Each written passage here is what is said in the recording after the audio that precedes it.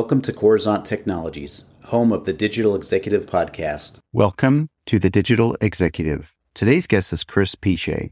Chris Piche is a computer scientist and technology entrepreneur. Born and raised in Canada, he is an expert in distributed networking, scalable video, and computer vision technologies. Chris has developed technologies and products including AT&T TV, Blackberry Video, Polycom Video, and Stun, Turn, or ICE, and has also been awarded the Best of Internet World, Canada's top young leader, and top 40 under 40. Chris is now the founder and CEO of SmarterAI, the leader in AI cameras and enablement software. Well, good afternoon, Chris. Welcome to the show. Thanks for having me, Brian. It's a pleasure to be here. Absolutely. And thank you. I appreciate you making the time, hailing out of the city of Dubai in United Arab Emirates. But thank you again for making the time. This is so fun. Chris, we're going to jump in here and ask you some questions here today to get a little bit of your story, but it looks like some questions here for what you're doing. You built some of the biggest mobile video products from Blackberry Video to AT&T TV. What made you decide to build an AI company? Well, when I was at Blackberry, I had a front row seat to the rapid transformation of mobile phones. And so I saw how quickly technology could fundamentally transform an entire industry. So if you remember about 10 years ago, we were all walking around with our Nokias, our Blackberries, and then it seemed like a few months later, the whole world changed and we all had iPhones. And so after I left Blackberry, I just couldn't shake the feeling that cameras were on the cusp of a similar transformation. And in the same way that Android and iOS were crucial for smartphones, I thought that a similar software platform would be necessary to transform the camera industry. And that's when the idea for SmarterAI was born. It's basically a vision of bringing the benefits of AI to cameras and changing the way we capture and analyze visual data. Thank you. I appreciate that story leading up to how you got into this, but you're absolutely right. The last, decade has been just a whirlwind of technological advances and changes. And as you can see, if you're not keeping up with some of that technology advancement, you lose the game there. And we saw BlackBerry was dominating when it first came out there, and then it just fell by the wayside. So great to hear that story, how you got into that. And Chris, I got a few other questions here, more of a complex question here. Do you foresee widespread adoption of AI cameras, and how will AI cameras benefit society and our audience? Any challenges with that? Sure. So firstly, widespread adoption of AI cameras is already well underway. Sometimes they're a little bit under the covers, so to speak, but AI cameras are already making our lives safer and more efficient than ever before in a number of ways. For example, from autonomous vehicles to revolutionizing healthcare and even optimizing public safety. So AI cameras are already here. And as with any transformative technology, of course, there are challenges to overcome.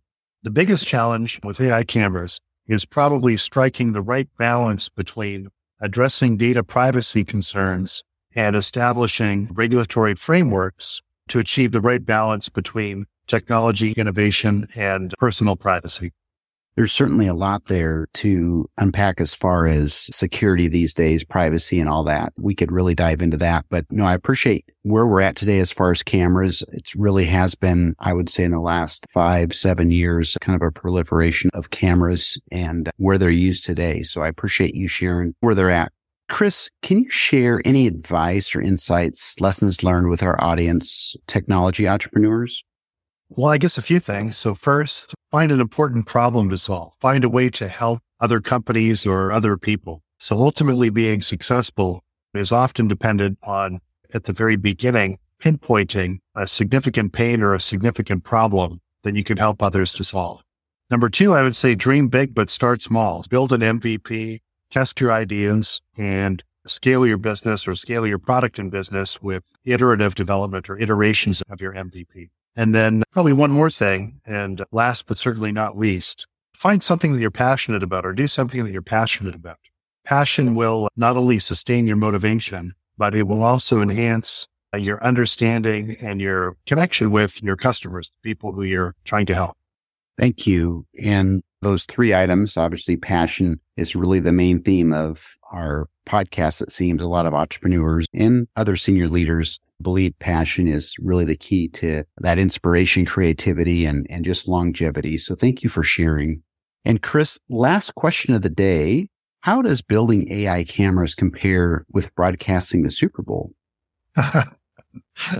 Let's see. Well, building AI cameras and broadcasting the Super Bowl are both very challenging endeavors at the intersection of technology and society. So where technology meets society.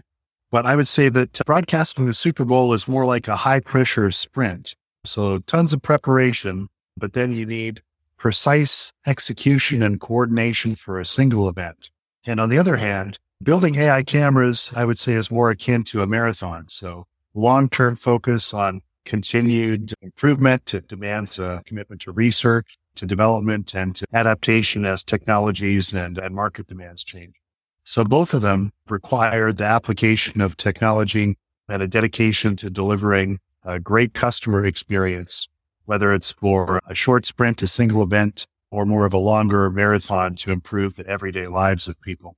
Thank you, Chris, for sharing that and breaking out that analogy. I do appreciate there are sometimes events that are just amazingly large, and then you've got things that you need to sprint for. But of course, the long-term goal is just to keep that continuous movement. So, Chris, I do appreciate you sharing that, and that makes a lot of sense. And we do appreciate the nuggets that you've shared with us today. Chris, it was a pleasure having you on today, and I look forward to speaking with you real soon. Thanks. It was my pleasure to be here, Brian, and look forward to coming back. Bye for now.